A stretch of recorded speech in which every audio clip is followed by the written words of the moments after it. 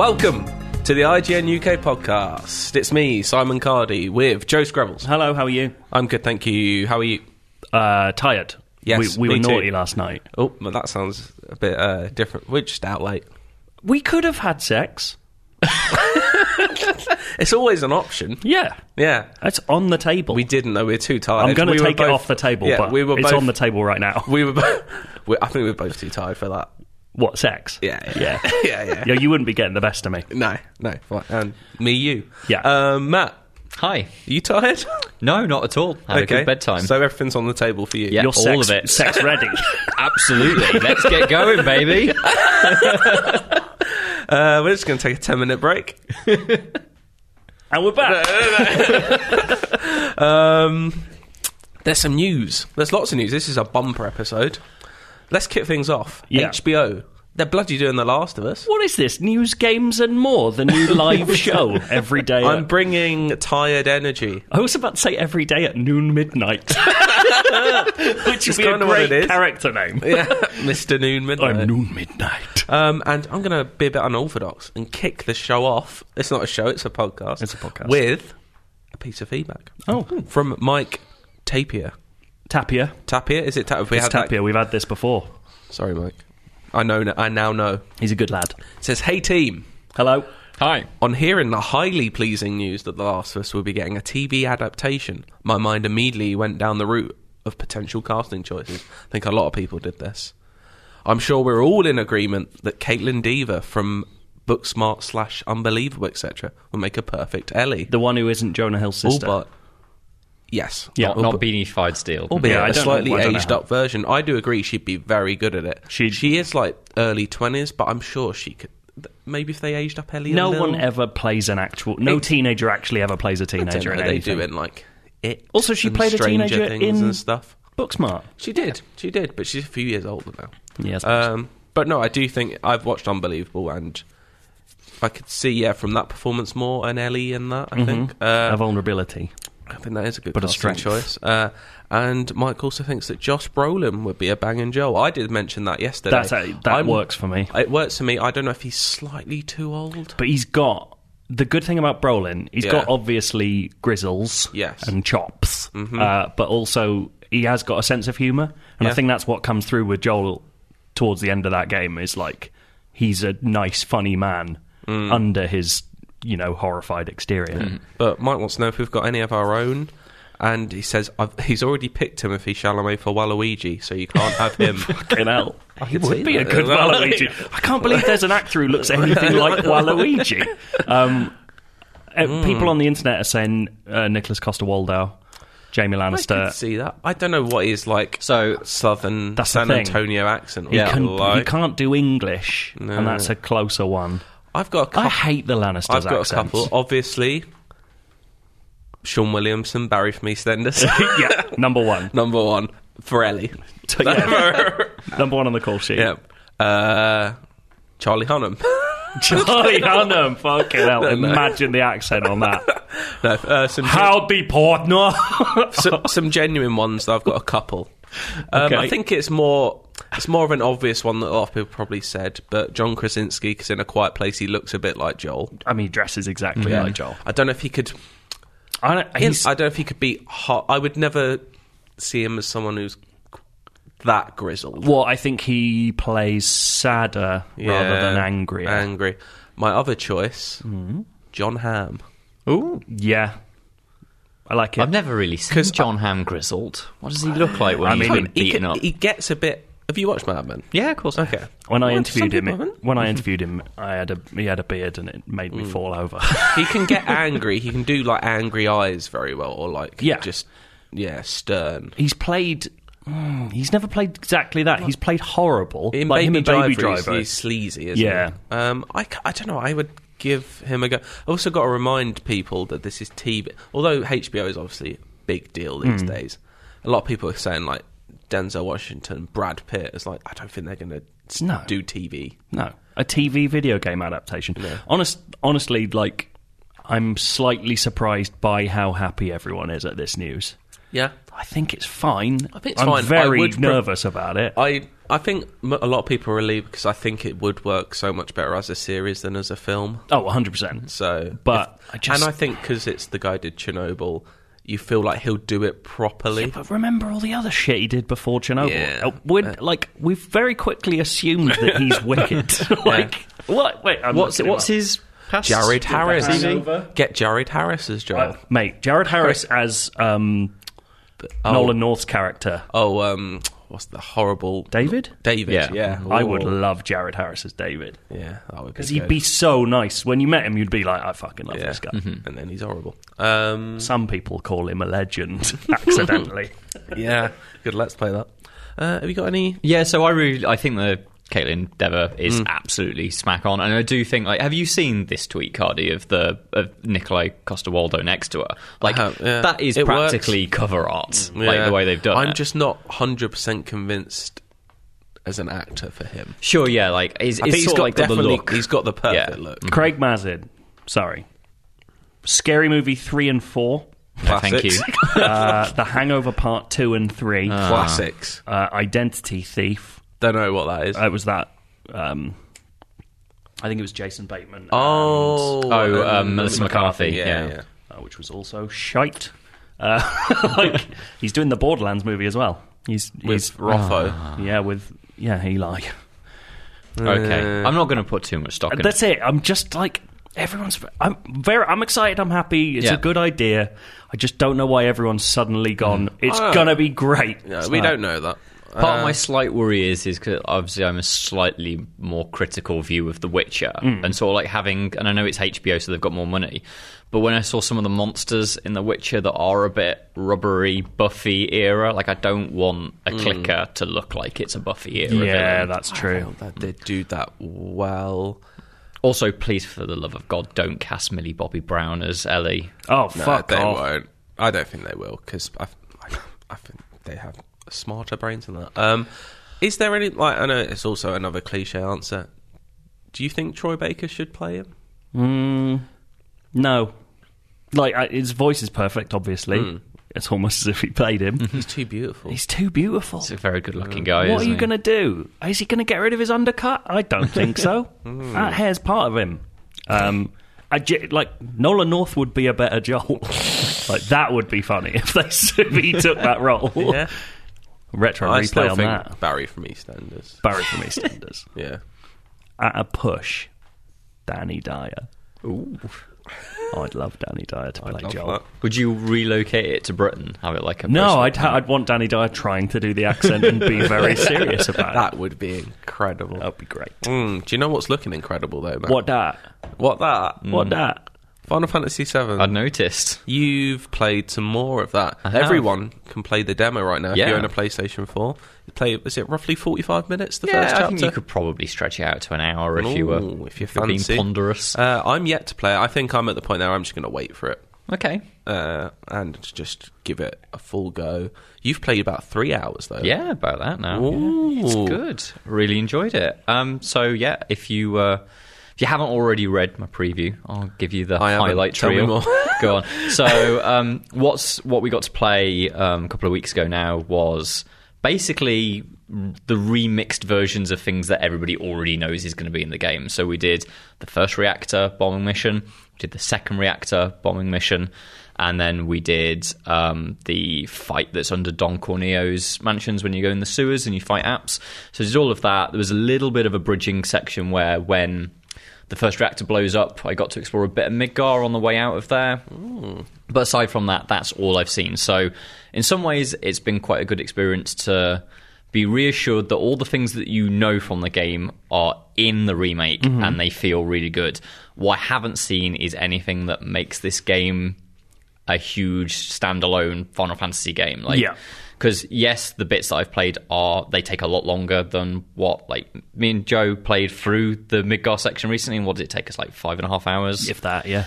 And so, obviously, I've done 3 hours and not seen half of what we've played through. So, I'm seeing how, the reactors now take you, 30 to 40 minutes to do rather than like 20 minutes maybe. And that's largely because the boss fights are incredibly complex now. And there's, sort of like the geography of those reactors is bigger. But yeah, it's now, I'm starting to wonder, like, why are they not showing, like, the side quest elements of Midgar? Why are they not showing us more of that? Is there any indication of how open the city is? Like, you can explore? No, not at all. Like, we know that there are side quests. We know that there are other characters to talk to. There are new elements to this game. And Kitase, the producer, was talking to Famitsu in the latest issue and said that we're dedicated to making the side content the same quality as the main content. I wish they'd showed me a bit of that so I could talk about not just the things I know about.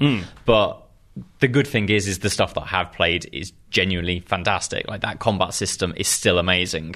And when you get to play it in, like, the later areas in the demo, you start to realise how that actually works with a full party. Like, your characters have so many more abilities compared to what they had in the original. Like, obviously, normal attacks, which you would use essentially a turn on in the original game, is now just something that you can basically spam. Like, it's on square.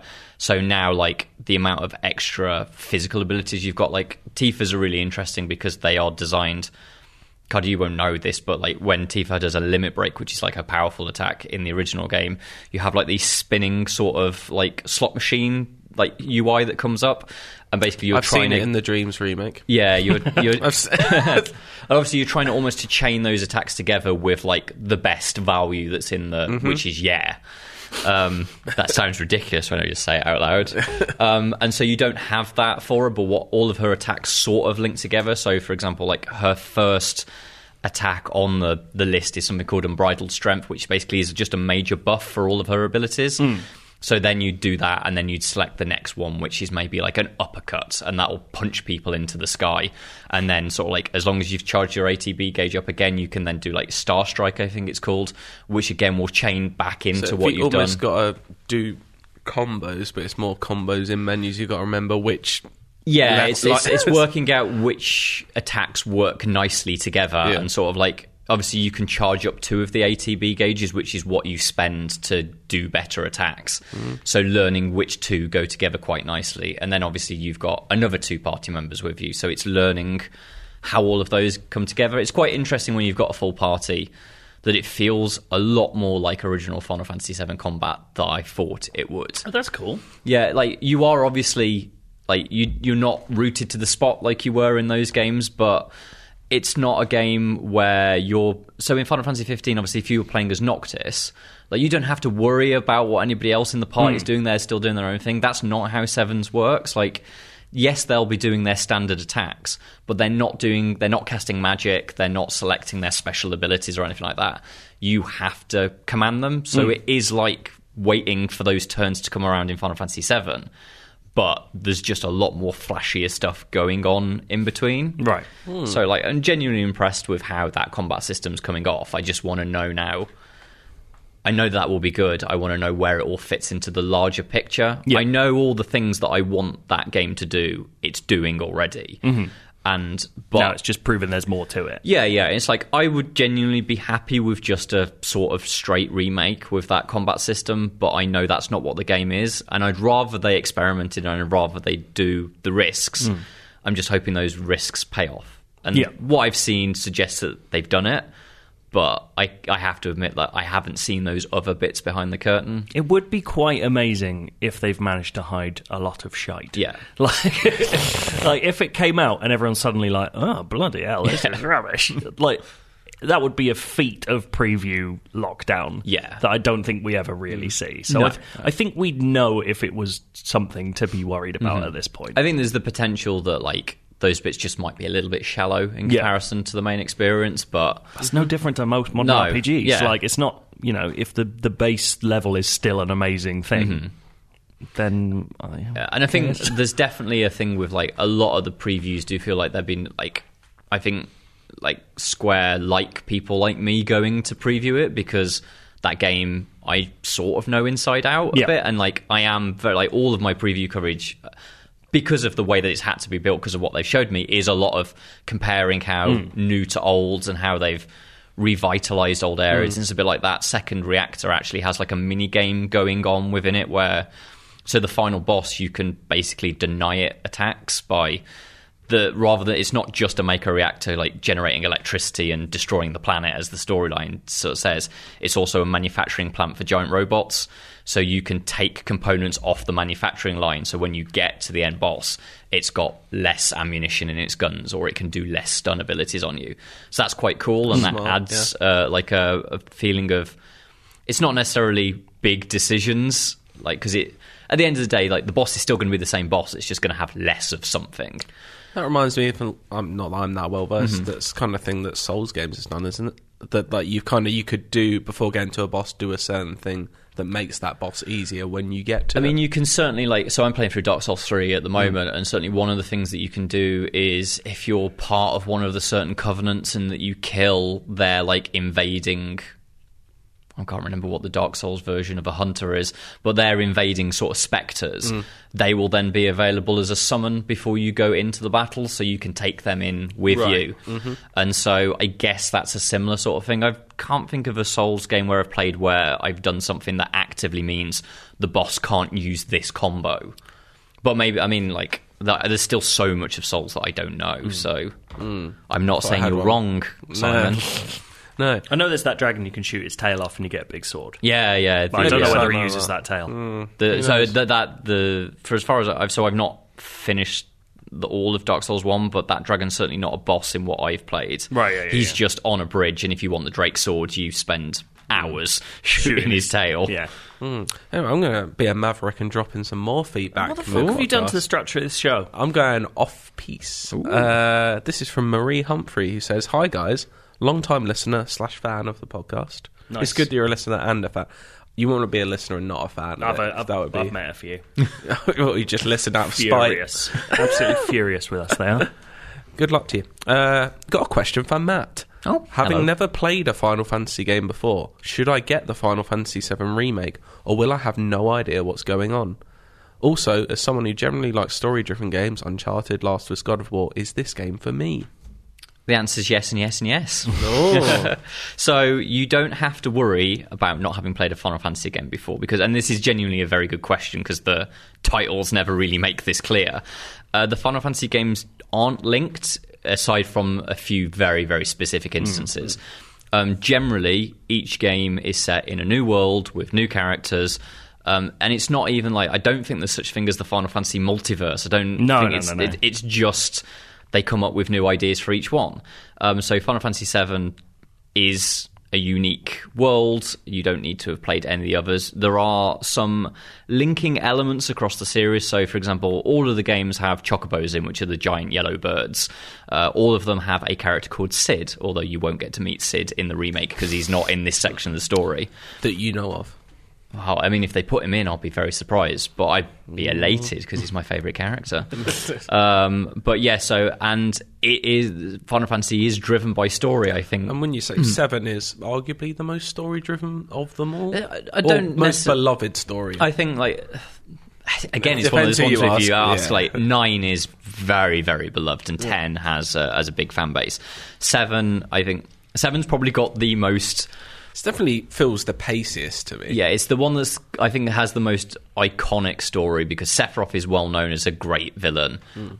It's got some really mad bits to it that are very easy, like they're not easily forgot. And also, like, because most of the Final Fantasy games take place in a slightly more high fantasy world compared to 7. And so this is very, very sort of cyberpunk, steampunk mesh sort of mashup. But the storyline is about there's a corporation that's destroying the planet, and you play as an eco-terrorist.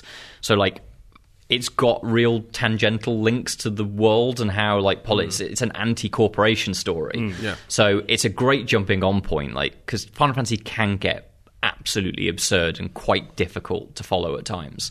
I think 7 is probably the best jumping-on point. I haven't played much of Remake, but I would say it's probably... If what you generally play is God of War, Uncharted, and that kind of thing, it's going to be slightly more thinky combat than those things. So because you're not just playing one character, right? Like, I don't think the story is going to be a problem, but like if that's not what you're used to, then that might be the impediment. Is there any indication of how easy you can make the game? You can actually make it.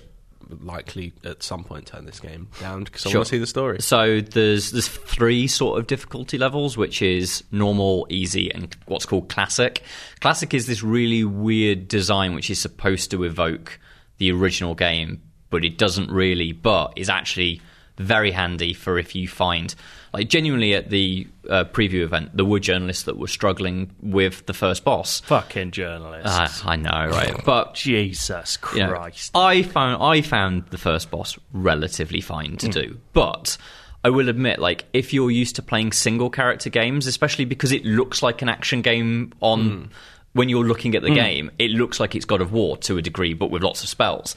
But it's not. It's a party-based game that you have to issue commands to every person in the party.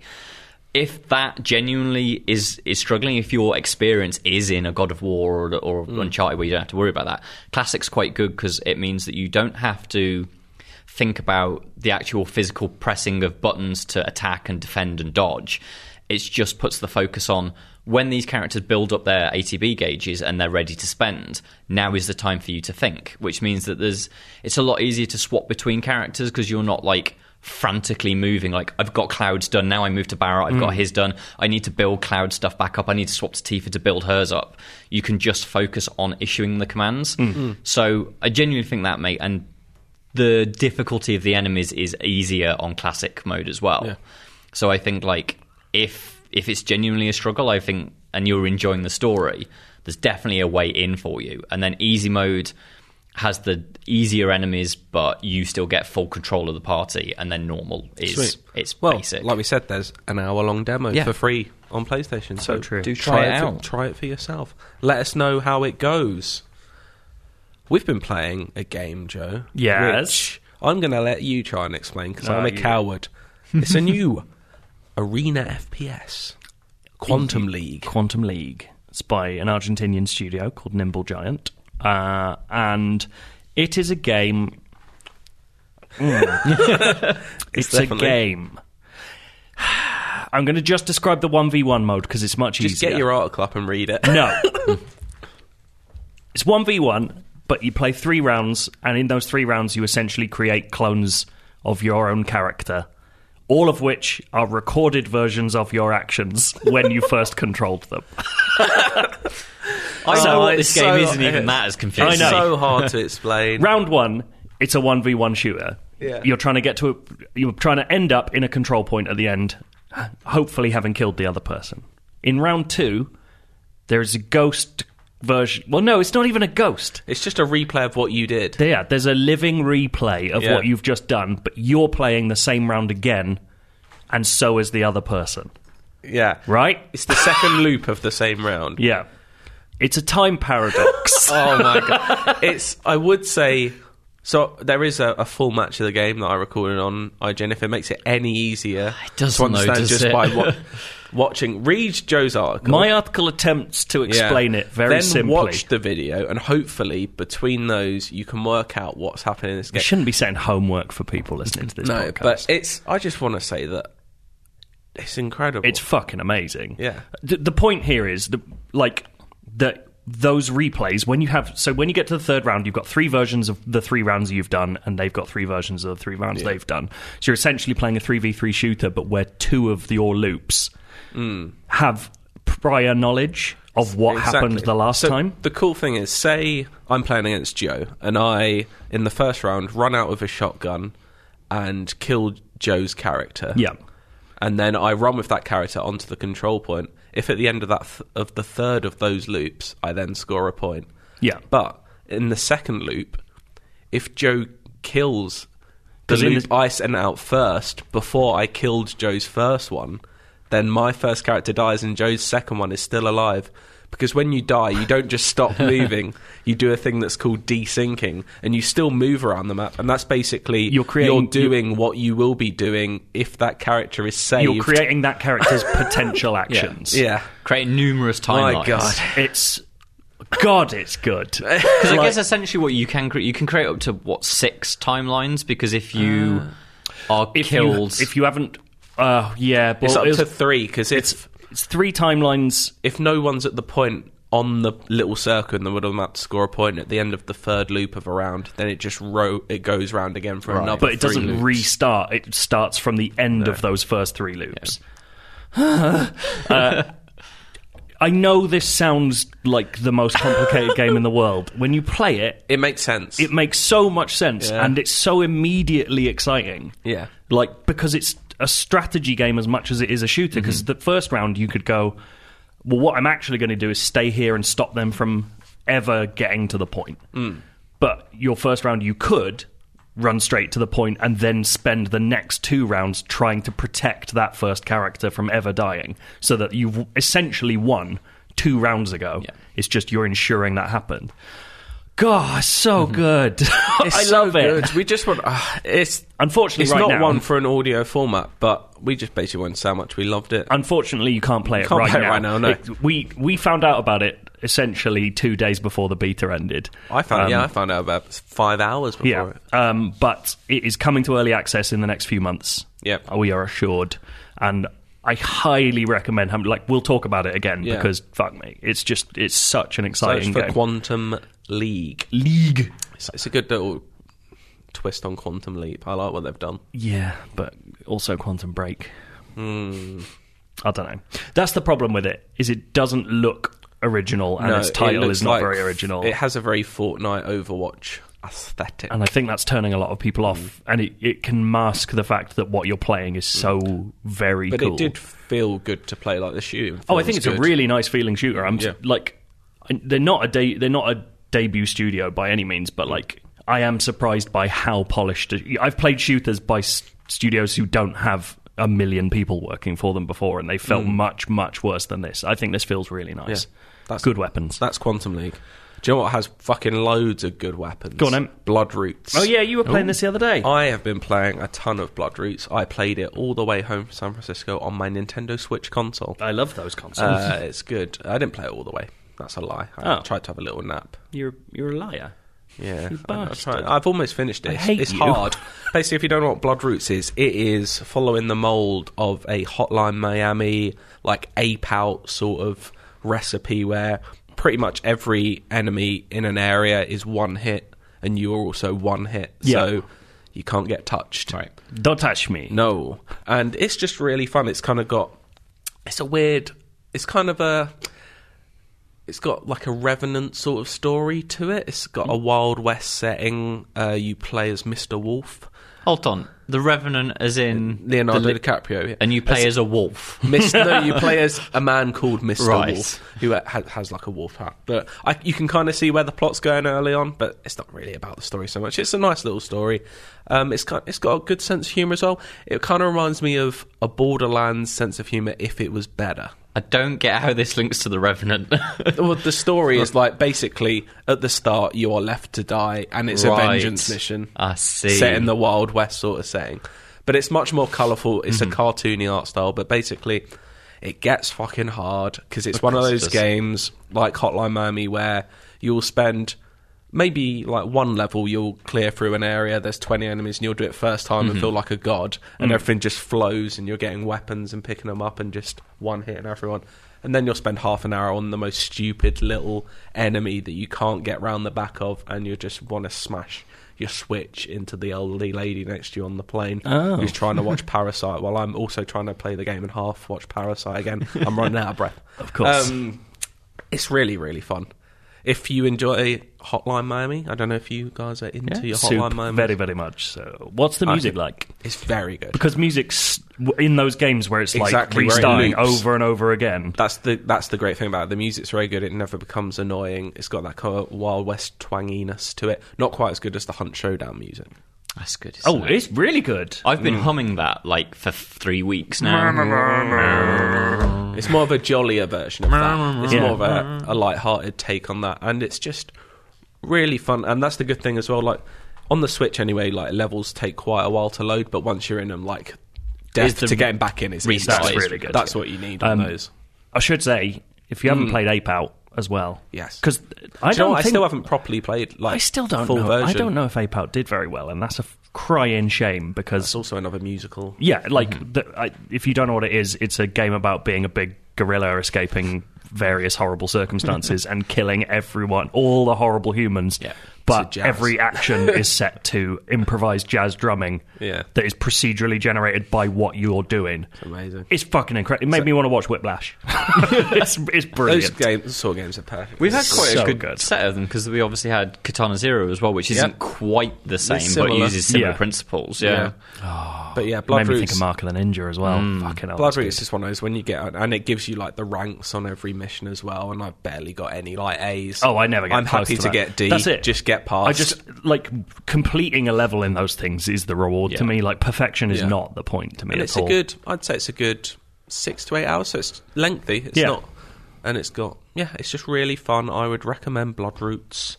It's on everything. I think it's on PlayStation, Xbox, PC, Switch. I'm intrigued. Good lot of stuff. Yeah. If it's not, I apologise. Who's made it? I've forgotten the name. It is, and I do apologise to you for doing that. A relentless action game by Paper Cult. There we go. Who Paper Cult are. Paper Cult in Let's Montreal. do some research. I'm looking. I've got, when you've got a laptop on the table, why not exactly. look? They're from Montreal. That's all I've got. Is this their debut game? I think it's only like £15 on Switch, and I think it's only like a tenner on PS4. Ooh, so that's pretty good. I'd get into that if you're looking for a challenge, and it's good to just dip in and out. Oh, he's not an actual wolf. No, that's why I said he's a man called Mr. Wolf. He's got a wolf's head on his head. I think that's why off the screenshots I'd seen, I thought it was like an animals game. Oh, no. There is lots of animals. Mr. Wolf. Kind of. Well, it has furious furry. It has the thing, you are Mr. Wolf, but then as you complete levels and complete challenges, I think you unlock different heads. So you can have like this bear is heads. Hotline Miami, where you're chicken heads. And it's similar. Yeah, it's definitely taken from Hotline Miami. But it's much less gun-based and much more melee-based. Sure. And there's much more crazy weapons, like you can use fish and carrots and tyres, and it's just the way you can use, like, and you can just roll on barrels and roll people over. It just feels really I've seen good. the barrel rolling. Yeah. It's like the idea of killing someone with fish. But yeah, you have... So those abilities, so you can swap your head dresses, I suppose. So you can have bears and... I've only got a couple so far. Like a coyote. Yeah. I'm sure there's a coyote. But a house? Can I have a little house on my head? I've only unlocked like 3. There's about 10, I think. Give me a house. But you, on your first run through every level, it doesn't affect your abilities. But on levels you've completed to go back to high score, it adds abilities, like it makes your punches stronger or stuff like that. So I like that. They have different little tweaks. That's a cool way to do that. Very smart. There we go. It's a very good game. I'm near the end, and God, that's like a couple of. I really enjoy all the normal levels, but a couple of the boss battles I've been like, this is a piss take.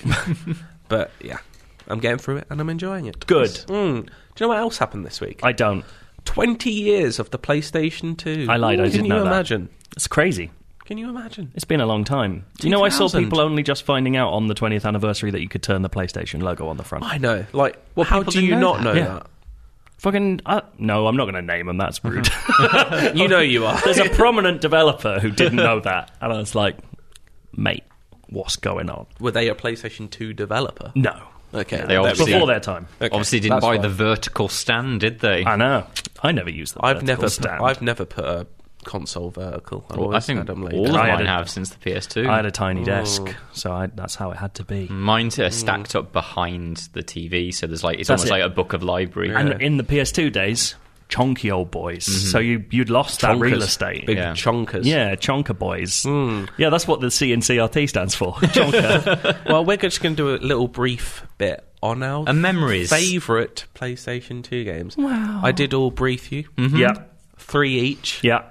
3 particular favourites. I know it's hard to pick 3. We don't have to list these in any order. Not easy for me. There's some honourable mentions, I'm sure, and we might even share some. I think my honourable mentions, or anyone else's honourable mentions, would be my games. Okay. Because you're an edgy fuck. I'm not being an edgy fuck. It's just like, I looked at the list of PS2 games, and I'm like, yeah, obviously I enjoyed those at the time, but that's the thing about being young and not understanding the culture, or not having the internet in the way we do now, was that the games I played weren't the classic PS2 games. I get you. That's the same with me. But there's games like, it's not on my list for a reason, is Shadow of the Colossus. is one of my favourite games of all time now, but only when it came on PS4 did I fully appreciate how good it is. Yeah. Because I could never properly play it on PS2 because of the controls. Yeah, and the other thing is like, obviously, I'd be at the age where basically it was my mum buying the games for me, so I'd have to wait months before I could get one. And then I'd choose something that was normally related to an IP I knew, which quite often was like a film tie-in. Lord of the Rings games. I played all the Lord of the Rings games. I can remember having like the Baldur's Gate Dark Alliance games, or there was a Demon Stone, which was a Dungeons and Dragons one, and that was shite. What was the one? I think there was one I played. Is it Summoner? Summoner, yeah, I remember. It had got a hand on the front cover with lightning on. Wasn't that the iPod game that Square Enix made where you could turn your songs into... Yeah. Remember that big horny boy? Wasn't that... He has horns. Wasn't that the Square Enix iPod game where you could turn your songs into sprites? Oh, I don't know. Is that called Summoner? I don't know. It's called something like that. If this was a PS1 list, I'd be talking about Monster Rancher. Well, let's talk about our favourite PS2 games. Okay. Matt, right. You can start. Yeah, okay. So I think one of them has to be Red Faction. Oh, yes. Red Faction 1. Red Faction 1. So I was probably about 2 years late to PS2. Mainly, I was a PC kid, right? So was I, yeah. I was a bit late. And I can remember realising that PS2 was a big deal and asking my dad for Christmas if I could have one. And I had it with two games, Time Splitters and Red Faction. Didn't get on with Time Splitters because it got no story. Like, it's just... Yeah, the first one actually it's easy to forget. Yeah. That's not the Time Splitters everyone remembers. It's just an arcade shooter where each of the missions are just set in completely different time periods. And I get that that's sort of cool, that like all of them would have, right, this level's got Wild West guns, but this one's got futuristic guns. That is cool, but I was used to playing point and clicks, so I didn't get the idea of a game that didn't have a story. It just didn't make sense to me. Whereas Red Faction is really, really good on, especially for the time. Like, you're on Mars and you're part of a rebellion against the uprising and stuff like that. That's your dream scenario. You often dream of going to the Red Planet. I quite frequently do, to smash it. That's one of those games. That's one of those games where I was young enough to get completely stuck on the campaign and literally never finish it. Oh, really? Like, I remember this bit where I was just like... Is it the bit where you fight... Is it K-Pec? Fuck knows. I know it was like going into a big tunnel system under Mars somewhere. Sure. And it was just like a big fight and I couldn't beat it. And I was like, fuck this, I'm going to play a multiplayer forever. Yeah. Well, that was it. My main things that I remember is I loved the campaign, and it was something like I think like at least 3 other kids at school that got it. So we'd always be talking about what it was like. And it got mad destruction, which I don't think, like, at the time maybe I quite understood how revolutionary it was. Because, like, it was the first game I played with it. Because obviously it is a game where you can create giant tunnels, and if there's a door that you can't get through, you just blow the wall up next to it. It's sort of CG in that way. Well, the thing that I think people forget about the first Red Faction, because they got rid of it in the second, is you could not only destroy set scenery, you could destroy everything. Yeah. Like, to the point where... So, I think I've said this before. Me and my brother semi-regularly reminisce about how we made up our own game on Red Faction, which was... You started on this one map where you were at the opposite ends, but it was surrounded by rock. But that rock is tunnelable. Yep. So all you did was immediately turn backwards and shoot your way into the rock with unlimited rockets. And then we would have to make tunnel systems that would eventually meet. And so you'd find yourself tunneling into the other person's cave system. Then it was like this game of cat and mouse in this weird made-up maze that we'd done. It was fucking amazing. And, like, no game has just gone, shit, I don't care, just make whatever you... Like, just destroy everything. You could do that in Minecraft if you like. You could, but, like, it's not... But it's not... I know what you mean. It's not an arena shoot, because, like, after I was done with the campaign, like... The lifespan I had with Red Faction is only comparable to what I have with multiplayer shooters today, because it would be the thing, I'd go to a mate's house, we'd plug in that stupid 4 adapter. The multi-tap. What did that look like? A right angle thing that you'd use for school, right? Protractor? Yeah. And then we'd play, and it would always be like 2-on-2, put some bots in there, and it would always be like the chase to get the fusion rocket launcher, because that would basically eliminate the entire map. So the first game or the second game that had a railgun that could see through walls? Was maybe a railgun would have been in like a Quake or something like that. But I do remember, like, because that that scope that's on it that gives you that blue haze sort of. Oh God, what a good game! Bring back Red Faction. Is that what we're saying? 100% bring back Red Faction. Whether it's Guerrilla was great. Whether it's a Guerrilla one or a Red Faction 1, I don't mind. It's a shame Crackdown 3 was what it was, wasn't it? Absolute shiter. What have you got for me, Joe? Dynasty Warriors 3. Of course, there we go. Why 3? Because it's the one I played the most. It's the one with the best voice acting, and by that I mean the worst voice acting ever put to disc. I played a lot of Dynasty Warriors 2, but Dynasty Warriors 3 is the one that turned me into the disgusting freak I am today that loves all Omega Force games apart from the licensed spin-offs. What was your first Dynasty Warriors? 2 was my first, but 3 was my true love, which is why I have a Japanese copy of Dynasty Warriors 3 on my desk. I just like... It's the most relaxing series of games ever made about war. It's incredible. I have such a lovely time just wading through endless peasants. It's horrible, but it's brilliant. You're horrible. God, can we play some Dynasty Warriors music at the end? Well, I suppose. Yeah, I was going to go for the music from the game I was going to say. Okay, but we can go for yours. We can go for yours. I can just play it in the background. No, we'll put it at the end. It's fine. Intro. Okay, we'll play a bit of Dynasty Warriors music now, and then we'll have some music from my game. You can probably guess what it is. Listen to how good this is. Oh wait, there it is. This isn't the bit I thought it was. Just the worst hair metal ever. That is bad. Oh, so good. I love it. Dragon Force will be proud. So you got a lightsaber? No, he's just got a magic sword.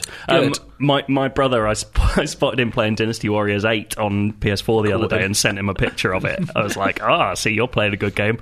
He was literally just listening to the music. He had turned on a video game to just listen to its music. Has he heard of YouTube? I don't know if he has. Is he backwards? He's very backwards. A very simple man. Yeah.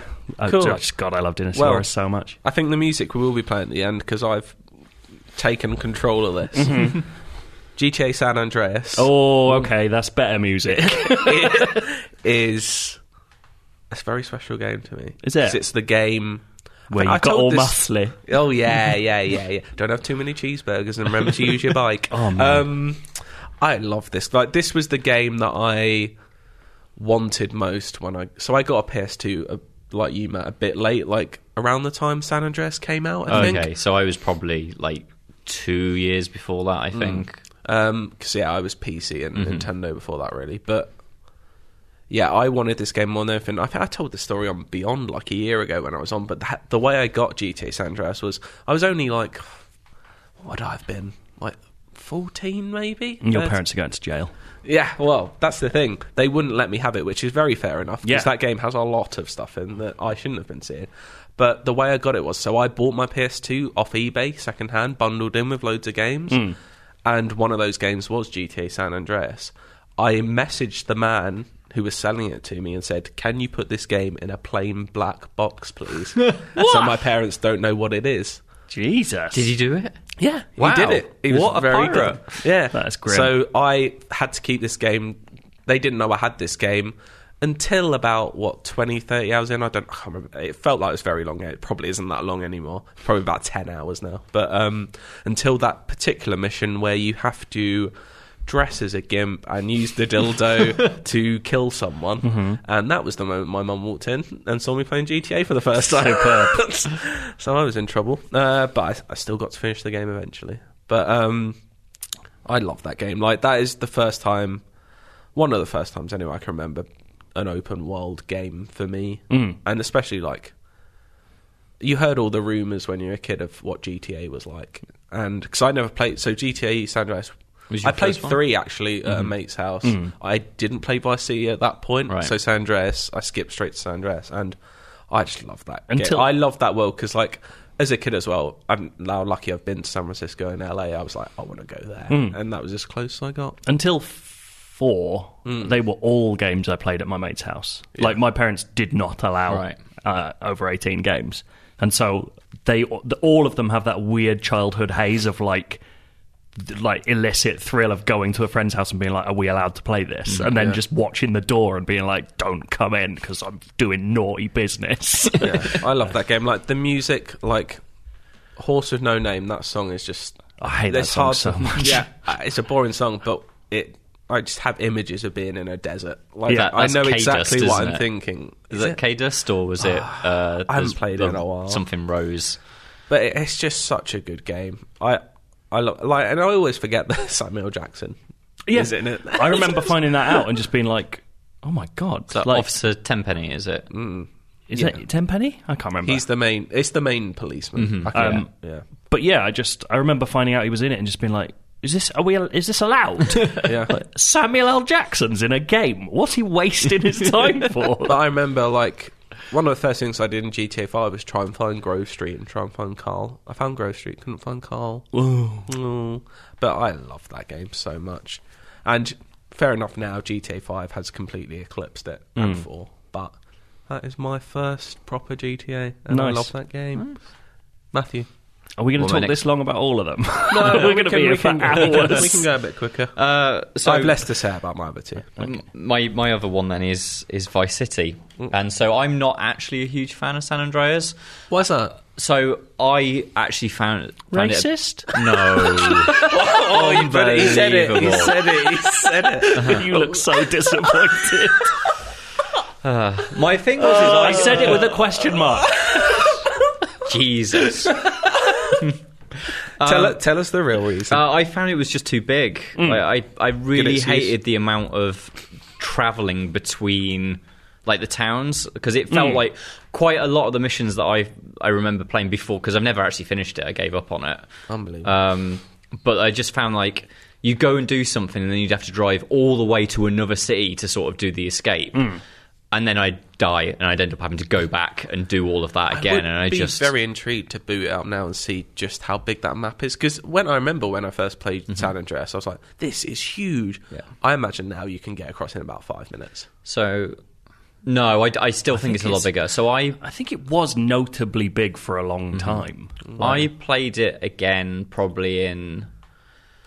So I ended up playing it after I'd done a big watch of The Wire, and I was just sort of like this drug sort of grassroots drug gangland sort of thing. You're in the mood for crime. Sometimes you get the taste for crime, and so like that was the closest way I could get into almost play a Wire video game, because they're almost the Barksdales, aren't they? Except maybe just not as good at it. Yeah. But why do you prefer Tommy? So I love the like that 80s Miami sort of feel. I think is great. Like. That soundtrack has been with me forever. Like, literally, when I used to drive, like, the soundtrack in my car was Flash FM. What's the one song that sparks your mind for Vice City? So I have Kids in America. So that's not on Flash FM, is it? I don't think. No, so for me, it's... What are we looking at, Joe? I've got the map comparison. So it's about half the size of 5. It's pretty fucking big. Yeah. Fair play to him. But less to do, I think, in between the cities than there is in... Yeah, they are just straight roads, I think. No, it's Japanese Boy is the one that always comes to mind for me, mostly because it wasn't my favourite was Video Killed the Radio Star. That's the one for me. It was my friend at school was obsessed with Japanese Boy and would sing it all the fucking time. But yeah, there was... Racist? Maybe. We can't do this for everything. I can't speak for Edward Taylor. Oh, man, you outed him. E.T. Big E.T. But yeah, I just remember like... Go home. the lights and the colours of GTA and sort of like that mad 80s excess and stuff like that. And part of it was... because I wasn't gonna buy Vice City. I was a getaway kid when I was at school, and I was like... I asked my mum. Yeah, I asked my mum for my birthday. E.T. and the getaway kid. But I remember being obsessed, thinking the Getaway, because you know that they came out at a roughly similar time, and it was like the Getaway is going to be the one. It's set in London. They had like Woolworths or something. Argos was in Argos it. That's it. Most prominent use of Argos in a game. And I do genuinely still have a soft spot for the Getaway, but I can remember then at Christmas playing Vice City and going, "Oh no, this absolutely blows it out of the water." Did your parents allow you to own this product? I think they were a bit more select, but my dad was less bothered. I remember my dad taking me to a game station and he bought me Soldier of Fortune. Just like, fine. That's fun. Yeah. I remember being... Love a bit of war, don't you? Yeah. I remember that being one of those games, Soldier of Fortune, I mean, is one of those games where I was definitively too young for it because it made me feel so bad. like chopping someone up and being like, I'm going to do it, obviously, because I can. Yeah. But looking at it afterwards and just being like... And also being, like, going to church at the time, being a bit like... Did you feel you had to confess? Do I have to go to confession about Soldier of Fortune? I've butchered another bloke. Forgive me, Father, for I have chopped up an enemy combatant again with a machete. What's your second game? Is it Soldier of Fortune? It's Armored Core 2. You little shit. I was obsessed with Armored Core 2 for a short period. Me and my friends used to sit and make robots, like, all day. I remember my friend Ed made a huge...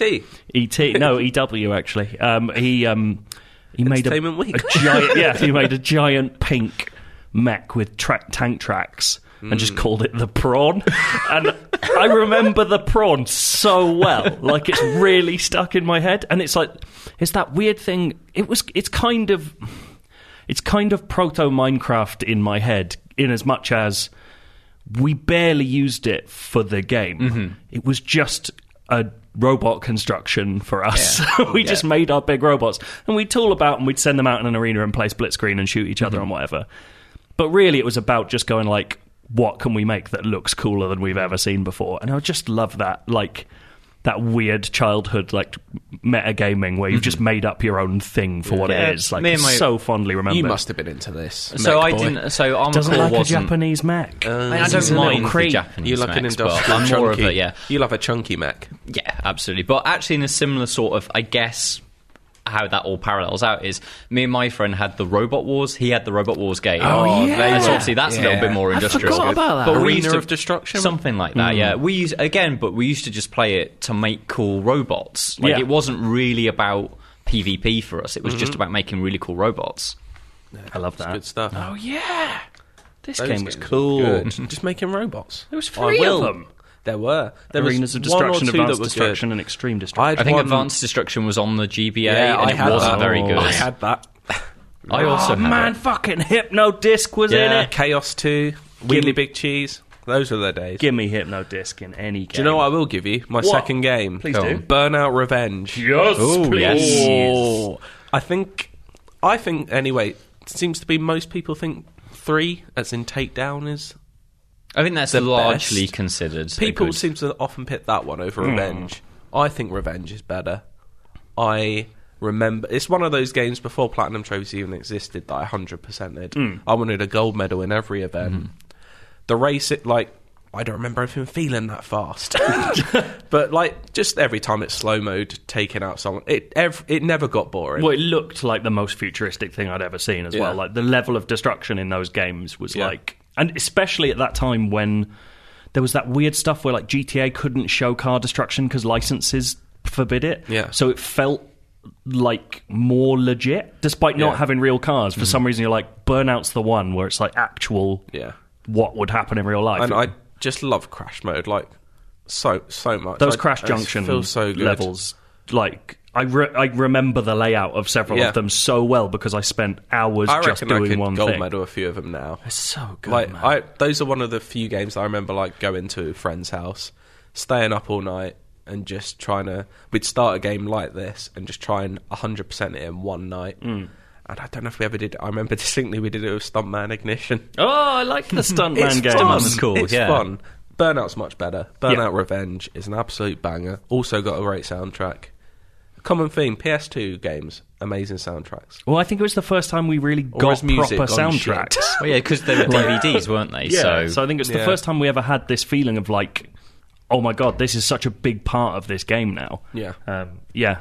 Oh god, yeah. Burnout. I want to play listen to some stuff. I want to play it. Can we get a PS2 out later? Yeah.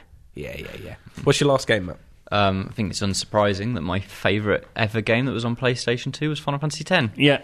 That banger. I actually think in times gone by, I've now possibly decided that Final Fantasy 12 was actually the best of the PS2 Final Fantasies, which is the... Here we go. But at the time, Final Fantasy X was... I'm Captain Bosch von Ronsenberg. Fuck you. But for me, I can distinctly remember I used to go to my grandparents every Sunday, and because I get a bit bored, I go and walk to the shops. And I can remember getting to the shops and there being an official PlayStation 2 magazine in there with a front cover feature for Final Fantasy X in it and got the demo on it. And I was obsessed with getting it, and basically I didn't have any money. So then my dad, because he hadn't got any cash on him at my grandparents', then for the rest of the night drove me around every newsagent's near our village trying to find a place that had got that copy of OPM. That's so nice. And then I remember playing it, and it got two distinct sections. It was the section from the very start of the game where you fight the Sin spawns on the highway out of Zanarkand. And then there was a bit... Oh, that old Zanarkand. Yeah. And then there was another section later where you got... is it Kamari, the blue guy? Yeah. And big blue bastard. Yeah, just genuinely it blew my mind going from PlayStation 1 era Final Fantasy where everything was a little bit blocky, all the music was midis, going to... I still genuinely think like Final Fantasy X looks great today. Yeah, it's like beautifully designed. Yeah. Like, when you're talking about that, you know, the Final Fantasy high fantasy look, like, or versus Cyberpunk, like 10 is just this whole weird like fucking beach future. It's really weird. Like, I love the look of that game. It's a proper blue skies. And I think because they valued, like, I think the main difference between that and 12 is 12 values textures, whereas 10 valued like model density. So like Tidus still looks really good today, especially in the HD version where they've like cleaned up the lines. Like that game looks amazing. So you're going 10 over 12? Yeah, so I think these days, like, I really appreciate the madness. Like, 12 has some crazy systems, and I really like that it's a bit more like 9 in that it's this big empire-spanning war story. But for me at the time, 10 was... like, it was out of this world. Like, characters that could speak, amazing battles, like, proper turn-based battles as well. They'd scrapped active time battle by that point. And also, like... absolutely massive shout out to 10-2, which is one of the maddest sequels I've ever played. It's so good. But you play as a J-pop mercenary band, and like I don't think I appreciated at the time just how brilliant that idea is. And it's a game about dressing up and different costumes give you different abilities. It's fucking amazing. Also, if we're talking Final Fantasy X and also PS2's good music, fucking hell. You go more? Yeah. DJ Scrubs. Here we go. This fucking cutscene blew my mind so powerfully that I just watched it. I didn't carry on the game. I just went back to the theatre mode and watched it again and again. Like, fucking a city being attacked to this bizarre music. A giant whale in the sky. Called Sin. Yeah. And then that bit where Auron comes out on the bridge at the top and like his coat is billowing and the sword's on his... mate. What an unbelievable game. Do you want Final Fantasy X remake then? Is that what you want? Yeah, I don't need it. You don't need it. Yeah. The remaster is genuinely good enough. Like the one... I want to see like the PS1 era remade, like because I adore Final Fantasy VIII, which is the one a lot of people don't. But I don't think like the PS2 era onwards just don't need remakes because they're genuinely really, really well put together. There we go. Also, Final Fantasy X has that guy that says "rides the shoe puff," which is in my head for all time. Lovely selections, Matthew. Thank you. Joe. Pro Evolution Soccer 3. Nice. The one with Pierluigi Collina on the absolutely. Do you know who Pierluigi Collina is? Not a clue, but he's got a great name. You know how all football games have a famous footballer on the front? Yeah. Not Pro Evo 3. It's the world's best referee. I have seen this cover before. With his signature on it. It's the most... odd choice. Ming the Merciless with crazy eyes. The most famous man in football that year, according to Pro Evo, was a ref. Like, what a beautiful thing. The main reason I remember that cover is because I can remember my tech teacher holding a Pro Evo tournament one lunchtime, and it was that version of the game. So this led to some very mild bullying in my life because I was so excited about Pro Evo 3 coming out that I cancelled going to a friend's house to go home and play it, and I made the mistake of telling them that was the reason. Those two people are still two of my best friends and will still tell me I'm a fucking dickhead for it. I'm on your side. This was the period, though, where that 3 to 4 year period where Pro Evo was just so much better than FIFA. It's extremely good. So I just remember playing it and being like, anyone who likes FIFA is a fucking idiot. And how, like, that's kind of the precursor to all my games criticism future. It's just being like, I know better than you, and you have to listen. God, it felt so good. And you could play as giant penguins and dinosaurs. Could you do that in 3? Was it 4 the first one? I'm not sure. You could definitely do it in 4. Also, it's the first. This is very nerdy. It's the first time I'd ever seen depth of field in a game. Like in the replay, I remember my grandpa walking in and being like, "Are you watching football?" Like that one effect was so odd to see on a game screen that it looked so much more real to me. 4's the one for me that really. I like 3, but 4's the one for me because you had. I'm mixing them up now. 4 or 5, whichever one had Mad Adriano with 99 shot power. Oh God, yeah, that was 4. With Rakoba. I think that was 5. 4 or 5. He might have been both. Yeah. But when you had like Rakoba and Adriano and Andy van der Meijden. Oh man, I forgot about Andy van der Meijden. This must be fun for you, Matt. You're looking at the stuff on the wall just like, oh shit. I just remember it looking great and feeling great. I actually played those on I think because I didn't get my PS2 till late. I think 4 or 5 was my first PS2 one, and I played 3 on PC. Really? Yeah, with mouse and keyboard. No, you didn't. I did. Mouse and keyboard? Yeah, I used to play with mouse and keyboard. That sounds awful. I used to play Provo with mouse and keyboard. I've done it all. My last one. I'm going to just throw out a few honourable mentions that I so nearly made the cut. Bully. Yeah. Love that game. Metal Gear Solid 3 Snake Eater. Yeah, I'm surprised we didn't have that. It was very close. Again. Very close. Music. Oh, what a thrill. And obviously Resi 4, but it's too obvious. Resi 4 is a better GameCube game. I'm just not a massive Resi person. Resi 4 is forever a GameCube game in my head. But I'm going for... A lot of people may associate it with the 360 or the PS3, but I had it on PS2.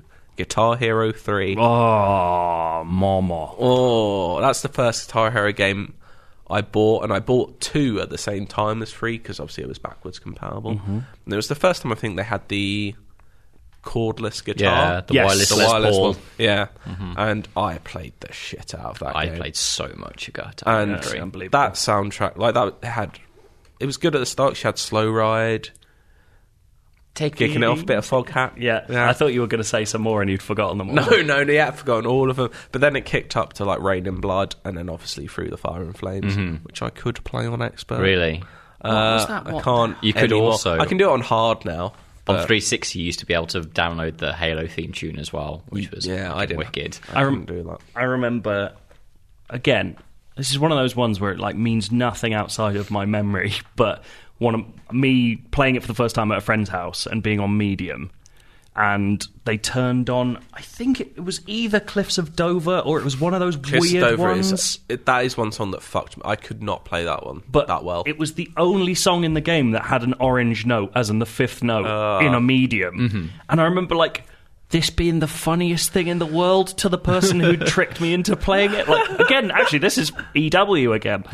He pissed himself. He's like, got you! It's an orange note. There's a few things I love about the game. Like, playing against Tom Morello is an event. Oh, God, yeah. My Name is Jonas is in there. My Name is Jonas is... That is like the greatest thing to play in all the Guitar Hero games. I was going to say that is my personal favourite, and they have it in the arcade version, is to play Mississippi Queen. Oh, yes. It's good. Because that one is... just feels... The way the notes go on that one. I can actually air that one without... I know how that one goes, that riff, just without the guitar. Like, for the last 6 months now, I've been saying, can we get the Guitar Hero / Rock Band guitars out? And we really need to do it, because I have a If it wasn't... Have you got a set here?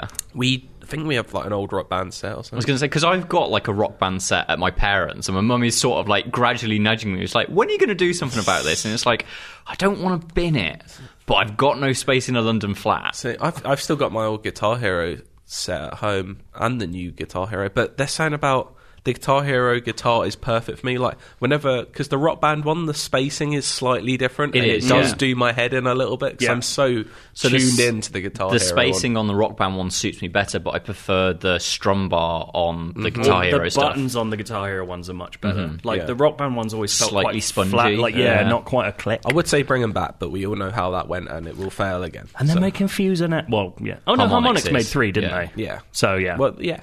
The legends. So, yeah. That's the PS2. What a lovely time. Christ, it was good. When I think about it, maybe my favourite console. I think in terms of games, it's the one. It's the first one that felt like mine as well. Like, I know PS1 I got, but it was too... Yeah. I was very young, and I had so few games in the grand scheme of things that it's not like, it doesn't feel like the thing I played all the time, whereas PS2 I absolutely rinsed. And PS2 was like my first console, because before it was PC, and PC never feels like it's a thing, it's just I'm the there. same. I had NES, then I was pretty much PC and Game Boys until the PS2. I didn't have a PS1. God, there we go. What a good time. Do you know what's also a good time, Joe? It's the Endless Search. Inside, it's a UK IGN crew. Yeah, on the ones and twos. We got the games gonna play for you. Inside, I got a question for you. Hold tight the DJ, we coming through. Yeah, on the ones and twos. We got the games gonna play for you. Inside, I got a question for you. It's the Endless Search. This Endless Search comes from Paul Hunter, who has PH. His PH. What's your acidity? Alkali, baby. I'm going to shout that a lot. He's correctly assumed that I will immediately choose any game that has a spreadsheet that does clever things. It's a good litmus test. It's also got a great name, The Cast and the Curious. Ooh. I'm going to read this out because I've not actually really looked into what it is. Not going to waste my time with praise. You're all average to mediocre at best. Thank you. That's exactly the kind of thing I like to hear. Thought I'd have a crack at a game for the Endless Search, so I've created what I've affectionately titled The Cast and the Curious. There are 5 films with 3 characters from each film. Your job is to pick a character and guess what their total screen time is for that film. Ooh. The time is broken down to an average of every 15 minutes, and the answers need to be in decimals. I think this is for the spreadsheet's purposes. Yeah. For instance, 6 minutes, 15 seconds would be 6.25. What counts as screen time? Is it time their face is seen or their inner scene? I haven't worked this out. Yeah, I don't know. Yeah, I think as long as they're in a scene, I would imagine is... Okay. I would guess on screen. Like, so sort of they have to be on screen visibly. They can't. Okay, so they can't be. Yeah. No, I think on camera, even if they're not talking, I'd say if they're even if they're in the middle ground. What if they're on like a phone call and you can't see them? You can hear them. But it'll swap, won't it, over to normally? I don't think it matters. I've included a spreadsheet which should work out everything for you. All you need to do is pick a character for each film and enter a value in the guess field. There are no links or bonus points. Person with the lowest score at the end wins, because it's furthest, more points you being want to be as close further away. Okay. Well, let's hope this spreadsheet works. I'm all about these formulaic spreadsheets. Yeah, really nice. So, film 1, Star Wars Episode 4, A New Hope. You have a choice of Obi-Wan Kenobi, Darth Vader, and Princess Leia. I'm going to get you to choose different ones, just for the sake of it. You can go first if you want. I'll go Obi-Wan Kenobi. I wanted that one. Darth Vader or Princess Leia? We can go the same if we want to. No, I'll go Leia. Leia. All right. What's your guess in decimals? And it's minutes as well. Yeah. So A New Hope is about 120 minutes long. Mm-hmm. So Obi-Wan Kenobi is obviously only in really the first third of that film. I'm going to say he's in it for about 12 minutes. See, did the projections must count for Leia. Oh, I would say so. Yeah, like when she's projected onto R2-D2, yeah. I mean, you're adding a minute on at most there, mate. They show it a few times. Mm-hmm. I'm going to go... oh, no, she's quite a bit there. She's quite a bit there. I'm going to go 11:20. 11:20? Yeah. 11 minutes in Star Wars? I don't think she's in that many scenes. But also, it not 11.2 minutes. Oh, 11 point... Sorry, we have to do... Second, so 11.3 then. What? Why? I thought you said decimals. Yeah, I know, it's just bizarre that you've done it. I don't... 11 minutes, 20 seconds is what I was saying. I'll tell you what, you're both very close. Is this real? All right. Obi-Wan Kenobi, you guessed 12 minutes. 17 and a half. Hey. Princess Leia, 11.3 for whatever reason. 13.5 minutes. What? There we go. She's not in that much. See, I would have thought the middle bulk where they're rescuing her from the Death Star, she's just sat in jail for a long time. I suppose sort of like then they get back to There's Yavin, the small right, scene with like the injecting robot thing. Yeah. Then they save her. She's in the Falcon for a little bit, and then she's back at base. Yeah. That's really it. I'm looking now. I'm checking this is right. It's right! Yeah, she's not in that. That's fucked And when you up. think of in films, there's not that many, like... Chewbacca's only in it for 11 minutes. Yeah, there's not, like... Luke's probably in a lot, but... Darth Vader's only in it for 9. Yeah. I suppose in the first one. Yeah. They're not all in every scene. C-3PO's the 3rd highest. Yeah. What a load of shit that is. Right. Cool. Well, I've learned something today. Great. Here we go. Avengers Infinity War. Ooh. Peter Parker / Spider-Man. Dr. Stephen Strange. Peter Quill / Star-Lord. I'm gonna go... Yeah, you get to pick first this time. Dr. Stephen Strange. Okay. I'm going to go Star-Lord. Star-Lord. Okay. Oh, no, I forgot these the wrong way around. It's the big battle at the start.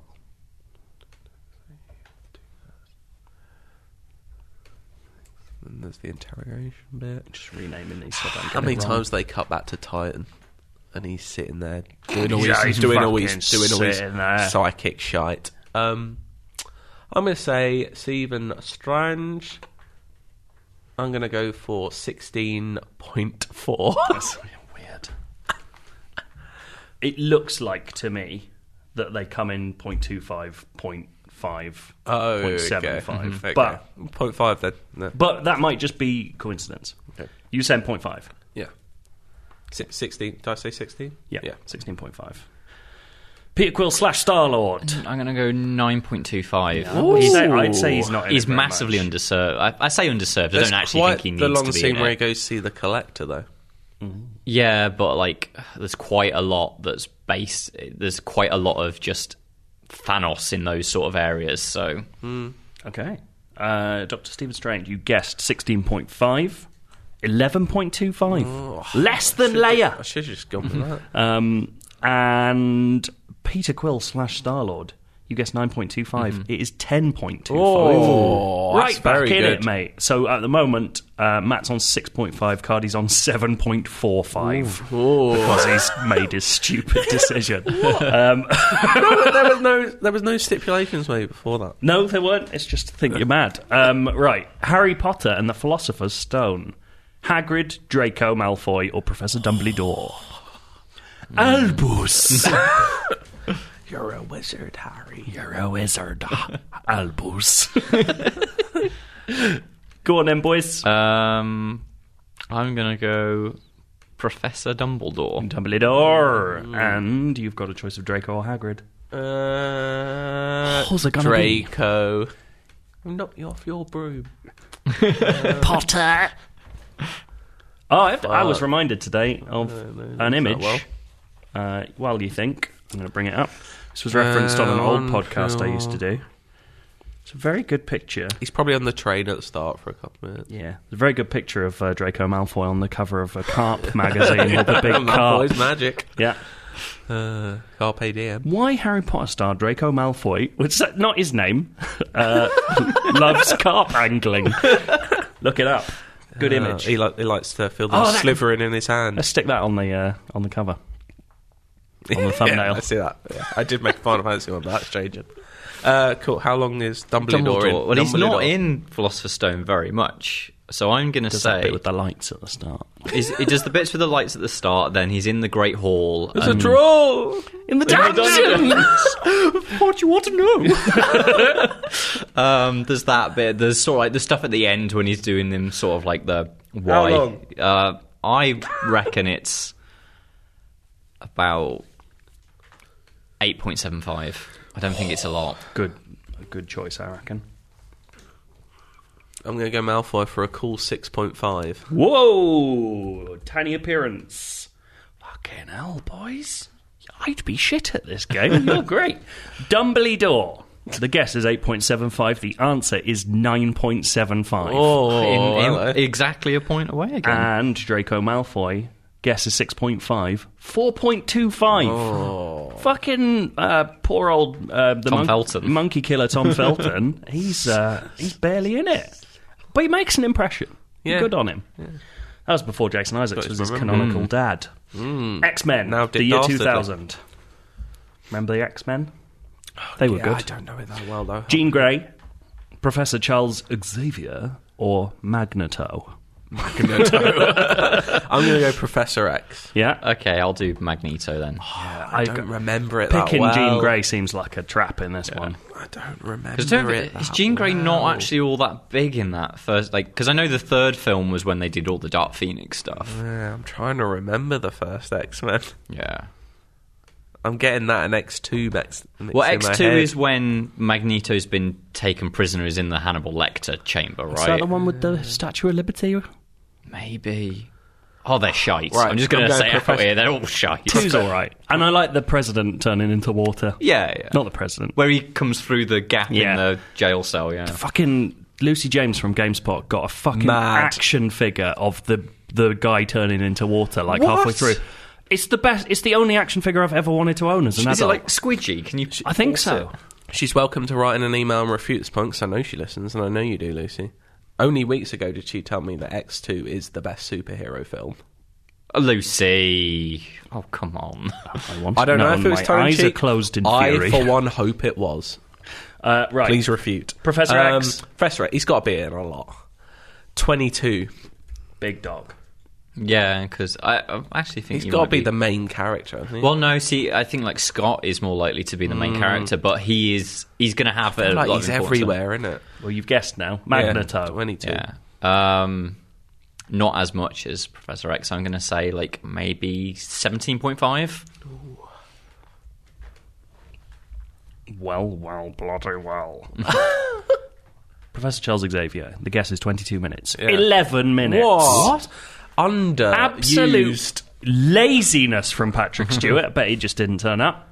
Magneto, guess is 17.5. 14.25. Oh, fuck. Pretty close. More than Xavier. Well, you fucking won this, didn't you? It's a big old split right now. Yeah. It's going to have to be a fuck up from Matt on The Dark Knight. Ooh, fuck it up with a K at the front of the night. And you get to choose first. Harvey Dent / Two-Face, Lieutenant Jim Gordon, or Le Joker. Oh, he's in it a lot. And they're genuinely quite hard, aren't they? He's in it a lot. It's almost like he's one of the main characters. Mm-hmm.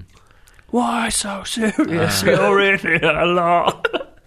I'll go for the Joker. Oh, Nelly. He's gone wild. And I'm going to say... Some people just like to watch the world burn. Gordon or Two-Face? Oh. Yin and yang. I'm going Two-Face. Harvey Dent. Du Visage. Right. The Joker. Long movie. Ish. Mm-hmm. So I'm going to go... You don't know how long he's in that first scene. Which mask is him? Which clown? Yeah. Oh... Yeah, I'm going to go 16.25. I would say that's a lot more than that. That is low to me. Interesting. Maybe he makes a big impression in small bursts. Harvey Dent. He's in quite a lot of it. I think he's in a lot more than... Because he's in that trial. 13. I thought you were going to say 30 then. It's a long film, so it's like 2 hours 20 or something? Yeah, maybe 2 hours 30, something like that. The Joker. The guess was 16.25. The answer is 25.25. Oh, full out. I still don't think that's quite enough. A miss, but not a huge enough. miss. Mm-hmm. Especially when you take into account that Harvey Dent is in it for 22 minutes. Whoa. Against the guess of 13. Which leaves us... Should have gone bold. Matt is only 19.75 minutes out, whereas Cardi is a cool 29.95. Well played. Professor X done me in. This... good game. It's really made me think about filmmaking. Oh, has it really? Mm-hmm. The art form? Yeah. I've never really thought about how little you see your favourite men and women. Lovely. Let's do some feedback. Okay. I've got one. You've read it all fucking out. Well, we've got more. How long have we been going there? Long time. Long time reader. Long time and read. This is from Mike Hyam. He says, "Hi guys, love the podcast. Hi. Audio highlight of my week. Ooh. Mine is the early morning fluttering of birds through my window." Why are they fluttering through your window? You keep bread in there or something? I put bread on my bed so I can stroke the birds. Bread on my bed. I don't do that. Okay. Especially any There's chap... bread on his bed. He doesn't do that. Right. Especially any chat about British-centric snacks. Can I suggest more chat about classic pick and mix? Yes. My choice would be white chocolate mice and Dolly Mix. Are you kidding me? You've let yourself down immediately. Because if you haven't said the Apple cables, you fucked it. Or the fudge. So heavy. It's so heavy, but it's good. I'm... Jazzies? I never got into Jazzies. They get everywhere in your teeth. Jazz is the ones with the little white chocolate button with hundreds of thousands. Milk bowls. That's where it's at. Those blue and red bowls that are an undistinguishable flavour. Cola bowls. All those dolphins, the white and the blue dolphins. And also... I just hate Dolly Mixture. I don't like licorice, really. This is unorthodox. If I see a yoghurt raisin, I'm filling a bag with yoghurt raisins. I love a yoghurt raisin. And a straw. And you can get them in Holland and Barrett and pretend you're a healthy person. I miss Walrus. Right, anyway. I've just watched Green Street for the first time ever. Oh, that wasn't even the first bit. The main That was just a little bit. I've just watched Green Street for the first time ever. Congratulations. After hearing it mentioned so often on the podcast. I don't condone anything, but it is available in its entirety on YouTube. It is. Quite poor quality, but it's there. Just as is The Football Factory. Which is except bizarre. Produced by Rockstar Games. Yeah, don't give away our upcoming content. It might not be. It might not be. But it would be good fun, wouldn't it? Yeah. Just wanted to weigh in on how incredible, in brackets, terrible, the accents are. Oh, man. Charlie Hunnam sounds like a Swedish policeman presenting Radio 4. I mean, I don't think that's in any way accurate, but it's a very funny description. It's evocative. It's a great accent. Now imagine that saying, Elliot. Elliot. Oh, God. Get him in as Joel. Right? No. And everyone else has adopted the I am from London and angry voice that I've never heard in real life, despite living here for 33 years. Queef, let's have it! That guy's looking for a pounding. Oh, man, there's a bit of that film that's underrated for how fucking weird it is. I've played it a couple of times in its football day as one of the jingles. There's a bit where a man very quietly says... No, straight, mate, I've seen him down the Times with all the other journalists. And it's the weirdest line in that entire... Down the Times with all the other journalists. Like, they have a meeting. Like, little sandwiches outside. It's the most bizarre line reading. I love it. Can we do a Green Street Football Factory double bill at some point? Yes. And play Guitar Hero? Nah, straight, Live like it's 2004. Nah, straight, mate, I've seen them down in Rio Cinema in Dalston watching Football Factory with all the other dickheads. I was even questioning if Elijah Wood is really American, and I didn't have that synthesized text-to-voice voice laid over him in post-production. He has got... He's playing it so weedy that it doesn't sound real. They call him colonial. my colonial cousin. Fucking hell, what a good film. What a mess of a film. It's so funny. Colonial. Right. The accents were so bad I couldn't think of anything to compare it to, aside from once when a Romanian mugger tried to mug me, and my mate once... tried to mug me and my mate once by starting the conversation, "All right, mates, are you having the time, sweet mate? Yes." That could easily be a Charlie Hunnam line in Green Street. All right, mate. I should put his main lad through the front box window the other day. All right, mate. So you having the time, sweet mate? Yes. Are you having the time? One of my friends told a story about how someone tried to mug him once in Doncaster by coming up and saying, "Hey, mate, you got a time?" And he gets his watch and he's like, "Oh, it's whatever time." And he goes, "Nah, mate, real time, like on your phone." Real time. Real time. Digital time. So good. Would thoroughly recommend Green Street for the lols. Yep, absolutely. If you watch Green Street, no. I feel like the legacy is better preserved as something I've learned through you guys. Genuinely, man. Like, it's The Room. It is. It's genuinely an entertaining film, just not for the reasons they wanted it to be. Like, have it on in the background. It's bizarre, some of the choices. Mike ends it in Mr. Hunnam's wise words, "You'll have a right bubble." Great. There we go. Lovely. Are you having a fucking bubble? Jesus Christ, what a great film that is. Anytime. Is that all our feedback? No, you've got one here for you, Joe. I want to read a bit. From Rob in Ireland. Hey guys, nice things, Rob in Ireland? Rob in Ireland. Nice things, love its football day, nice things. Following on from your conversation about reviewing games from series you love, it reminded me of something I've often thought about. Should you do reviews from different perspectives, i.e. someone new to the series / genre versus really experienced? Big reactions, facial reactions in the studio right now. Obviously not required for everything, but there are certain titles I feel would benefit from this, like Final Fantasy VII. I've never played it before, or the series, and a review from someone who's played and enjoyed the series would be pretty useless to me, I feel, especially if it's tinged with a nostalgia I don't have. I played The Outer Worlds based on really good reviews, nearly all referencing Fallout and New Vegas in particular. I'd never played a Fallout game and found the game really wasn't for me. I had a similar experience with Jedi Fallen Order, very disappointing for me compared to rave reviews. Anyway, wondering if this is something that is considered in IGN for certain titles. Well, that's very interesting you ask, because we're now doing micro-reviews. Yes. We are. I did kind of have that feeling with Final Fantasy VII that we should, and if I had the time, I'd love to review Final Fantasy VII from the opinion of, I've played the first couple hours of Final Fantasy a couple of times and never got that far, but I'm not doing that in an official sense, but you'll definitely hear it on the podcast, a view from someone who is not familiar with Final Fantasy VII. We do this with previews more often. So I've done a double preview where I played Dragon Quest XI, and me and Ezra from the Japanese office, who is a massive fan, and I've never played a Dragon Quest game, both did a preview as a two-hander. So we took sections, like things to talk about, and then talked about them next to each other, and I really enjoyed doing that format. We're definitely doing more cool things with reviews, like the micro reviews, and like with Dreams, we did have my review, and then we had the actual developer review. We had a developer talk about their perspective on it. To do that. But so the part of this is just this is the way things are done. You have an official review. But the reason we're doing micro reviews is so we can get that spread of opinions, because we have such a big staff and they're all over the world. And there is that weird thing that occasionally happens where American views versus British views are completely different, and like Australian views as well. And whatever cultural phenomenon that is, I haven't worked out, but it happens. So I'm looking forward to being able to, like, obviously Green Street is a 10 for us. 100%. To an American. Well, I don't know, mate. It might also be a 10. The main character, most screen time, is an American. From Harvard, no less. Ivy League. A real colonial. A colonial cousin. But, yeah, so it is something we're trialling.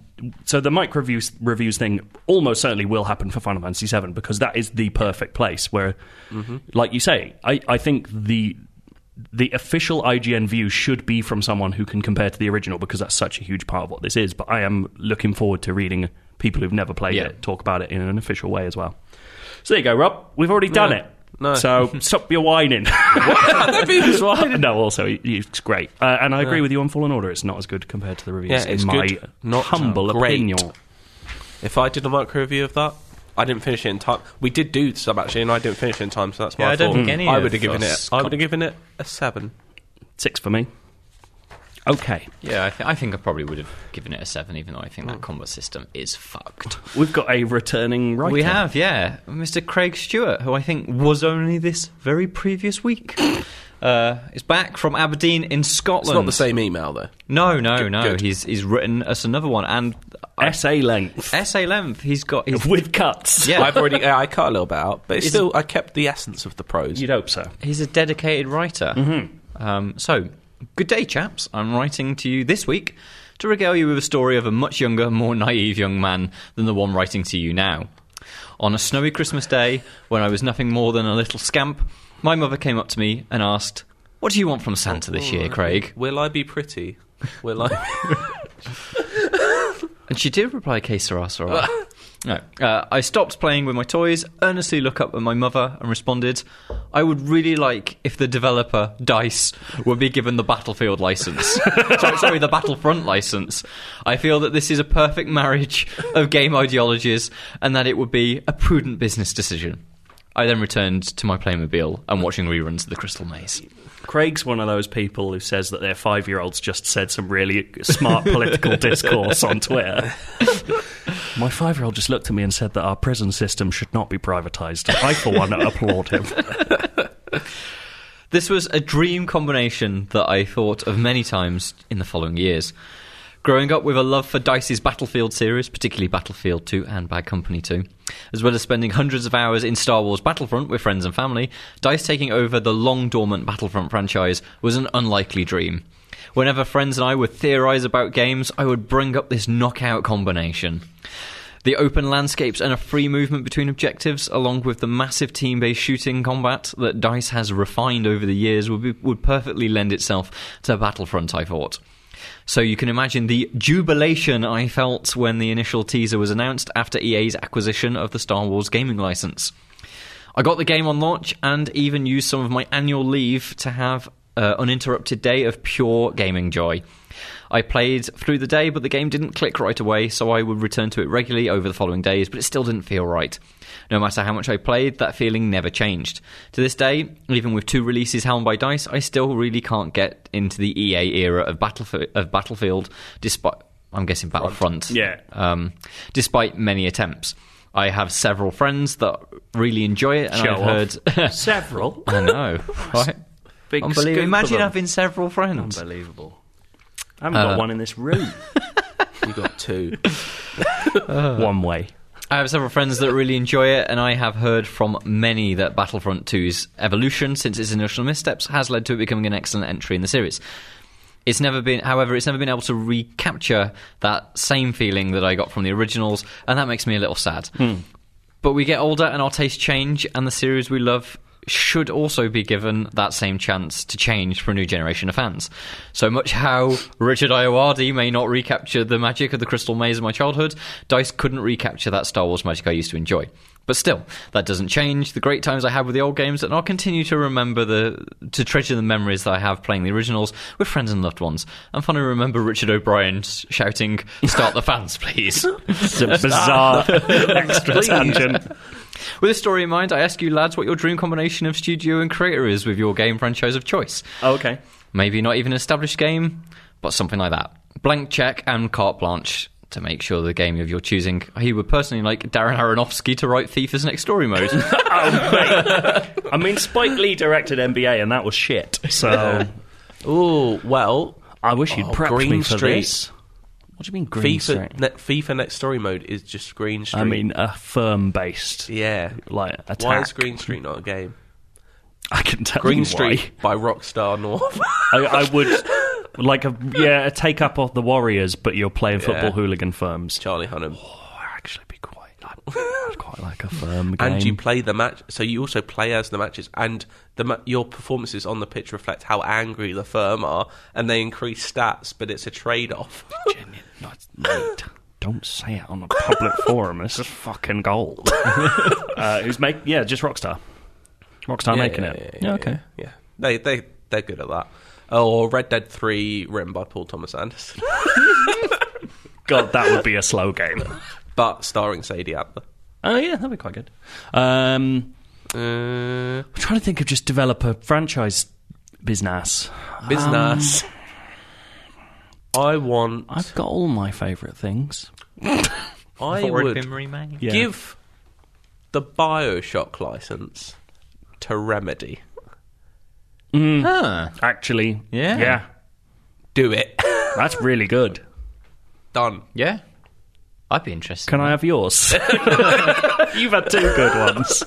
I want Platinum to make everything. Well, like I genuinely would have said Platinum making an Avatar: The Last Airbender game, but they tried that. Shite. Maybe Platinum now without constraints. I'd be up for that. Like the first one. By the way, if anyone's interested in Avatar: The Last Airbender, I'm going to do an article about this, but there's a man making an Avatar game in Dreams. Yeah. It's fucking astonishing. It's those gliding levels look. Elka Gaming is called. You can go look him up on YouTube. ELCA. Yeah. It's very impressive. What Final Fantasy game do you want then? So I would like Miyazaki and FromSoft to make a Warhammer game. Mate. 40k. So Warhammer 40k, I think you'd play as an Inquisitor. Not with FromSoft combat, though, surely. So I think, like... I suppose Terminator armor would actually lend itself to that. Well, I actually like the idea of you starting in, like, you know, like Inquisitors just tend to wear big coats. They look like fancy commissars, basically. And just gradually building up that over the game, you get, like, full power armor. And so, like, not as inaccessible as FromSoft, but I like the idea of, like, you're there to investigate heresy on like in like a big hive district, fucking Necromunda type business. and sort of going through, and gradually, obviously, chaos are going to turn up because that's what heresy is all about. And then you get Chaos Space Marines, and you've got to upgrade your armor into power armor. Yeah, that sounds good. fucking the Burnout lads making a Gorka Morka game. Oh, yeah. Did you ever play Gorka Morka? No. It was an orc-based racing tabletop game. Yeah, they sort of brought it back, and so it's call Speed Freaks now. Also, give Monkey Island to Double Fine. Let's get a good Monkey Island. Yeah, come on, lads. Let's have it going.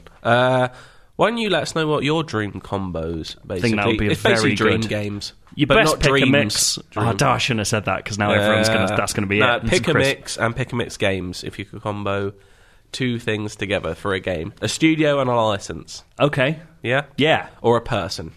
Why not? Yeah? But you go wild with it. It's not going to happen. IGN_UK feedback at IGN.com. That's the badger. Everyone write in. I want everyone who listens this week to write it. Yeah, I want never have to ask for feedback again. Person. And I know how many of you listen. That would be more than I would think. Yeah. you know I'm talking to you. Do it. Thank you for listening. That was a bumper episode. I had a lovely time. I've laughed my balls out. Are they going to explode? Nope.